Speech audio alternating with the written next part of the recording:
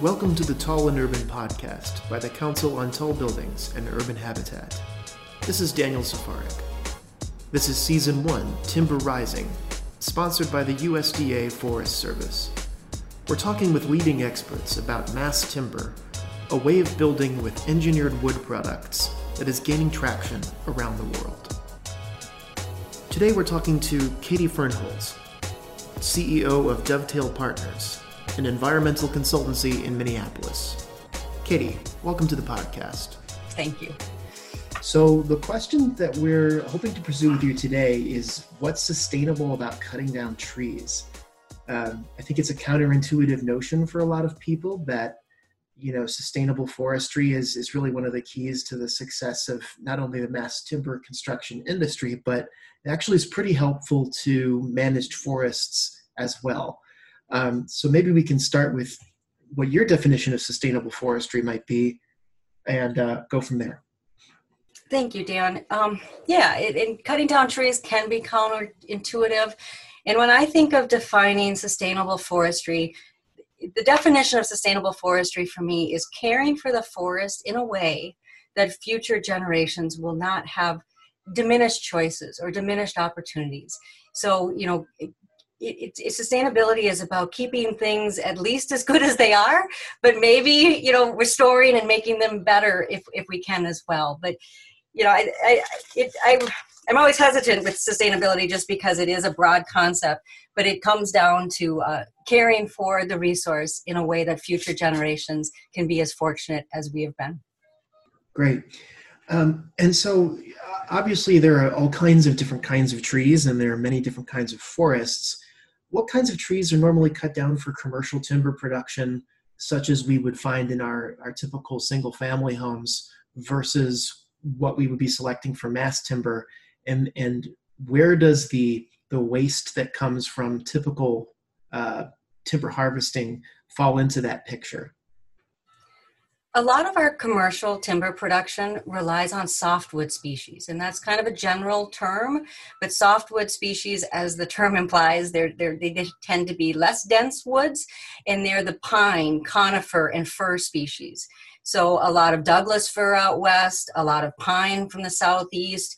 These are softwood species that are really the bread and butter of our commercial timber industry.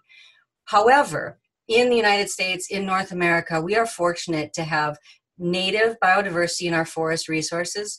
So we use all kinds of additional species. And there's this whole other category of hardwood species that are commercially valuable as well, whether it's oak, maple, birch, hickory.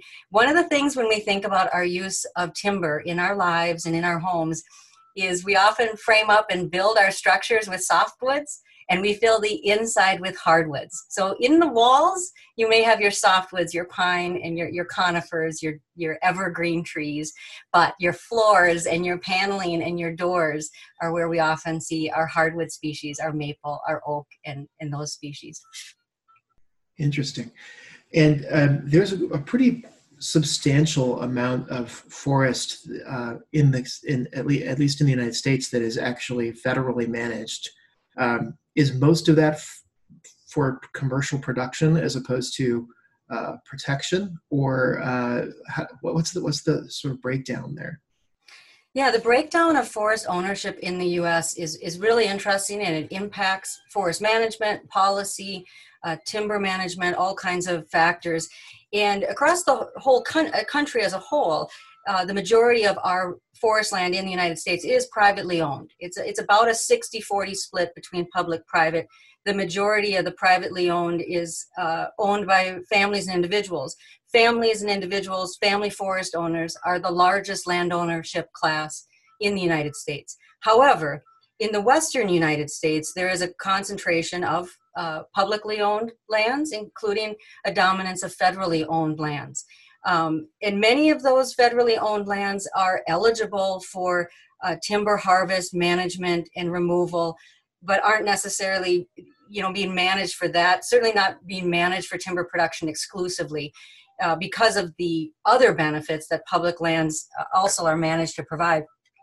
Bottom line, at this point in the United States, on an annual basis, 89% of our timber harvesting is occurring on private lands. So it's our private landowners that provide the vast majority of our timber production in this state.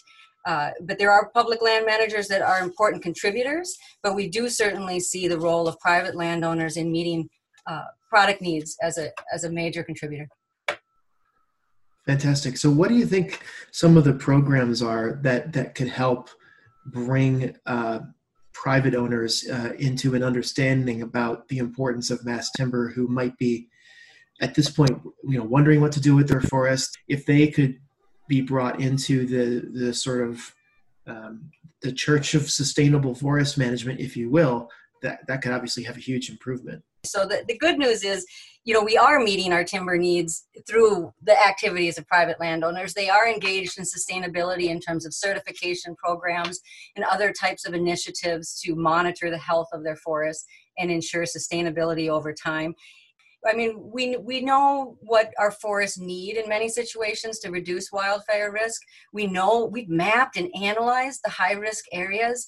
We've evaluated fuel loading and we've looked even at, at water quality needs and wildlife habitat needs. We have a lot of really good analysis and insight into what's needed. It's the capacity to get the work done and to drive the capacity to get more good work done on the land. There's a couple ways to get there. One is through public investment, and we've certainly seen that. We've seen public investment at the federal and state level to support public agency actions and treatment of acres to reduce wildfire risk or enhance other benefits. The other way to scale up our activities and be able to do more of what we know is needed is through strong markets, so that we don't have to just rely on public funding to do what we need to do to care for forest health and public safety. What kinds of efforts do you see underway to get the supply chain issue and the forest management issues to sort of meet halfway, in the service of a sustainable economy? That's a really big question. But. It is. It's big questions. It's important for us to ask and try and answer big questions. So that's, when we look at the supply chain of forest products, there's a bunch of really good stuff we have in place. We produce forest products, I think it's in 40 some of the 50 states, at a commercial scale. So, forest management, forest product production is widely distributed across the United States and across North America. So in many parts of this country, there are locally available wood products. And so oftentimes it's a matter of making sure what's locally available fits, what's locally produced fits with local needs. And there's this concept within forestry. There's a broader concept many people are familiar with around circular economy, and really how we think about the whole system and how all of the materials within that system are utilized in avoiding waste, avoiding issues at end of life with disposal. So circular economy and full utilization of the products that come from our forests, it's a really important concept that is pretty well established in the forest sector, in that when materials are harvested, the material is removed from the forest, what we call roundwood. And when roundwood is harvested, it actually contains all kinds of different products. Some of that material has the right strength properties and everything else will be sawn into dimensional lumber, 2x4s and 2x6s and whatever else it is. But some of the other materials, it'll be chips, it'll be sawdust, the bark. Those things will go into paper or packaging or tissue products or fiber products. So I think it's an important concept when we get beyond the excitement around mass timber, because mass timber is exciting and it can do wonderful things for storing carbon, addressing forest health, creating jobs, and looking at environmental, social, and economic opportunities around renewable materials. Mass timber is very exciting for a whole bunch of reasons.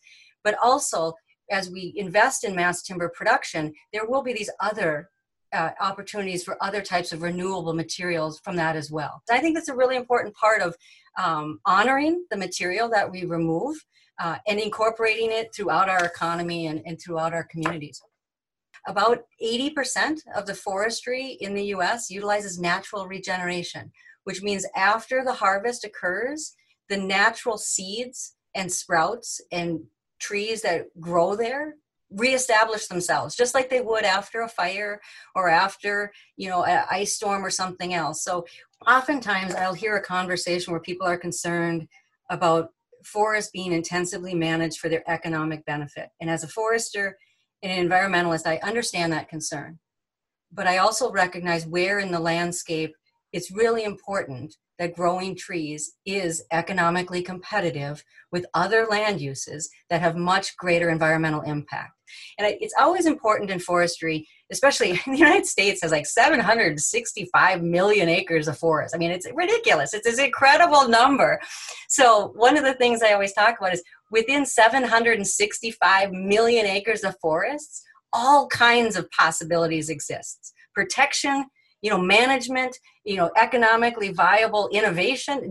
So that's one of the things for people to recognize in American forestry is we have an incredible opportunity to do many different things across that landscape that cover all those bases of societal values and needs that cover that spectrum from protection to making sure that forests can survive in an intense landscape with competing uses. Well, thank you. That was excellent. And I really appreciate you spending the time with us today. I'm inspired to have further conversations about this. Thank you, Dan. And my goal was to inspire everyone to become a forester. I don't know if you picked up on that vibe, but that's my hidden agenda. Yeah, I have to say the agenda is very effective, if not necessarily hidden. I think it was pretty much on the first layer there. Yeah. Well, you're all welcome to be a forester either as your primary job or secondary job. Come join the fun.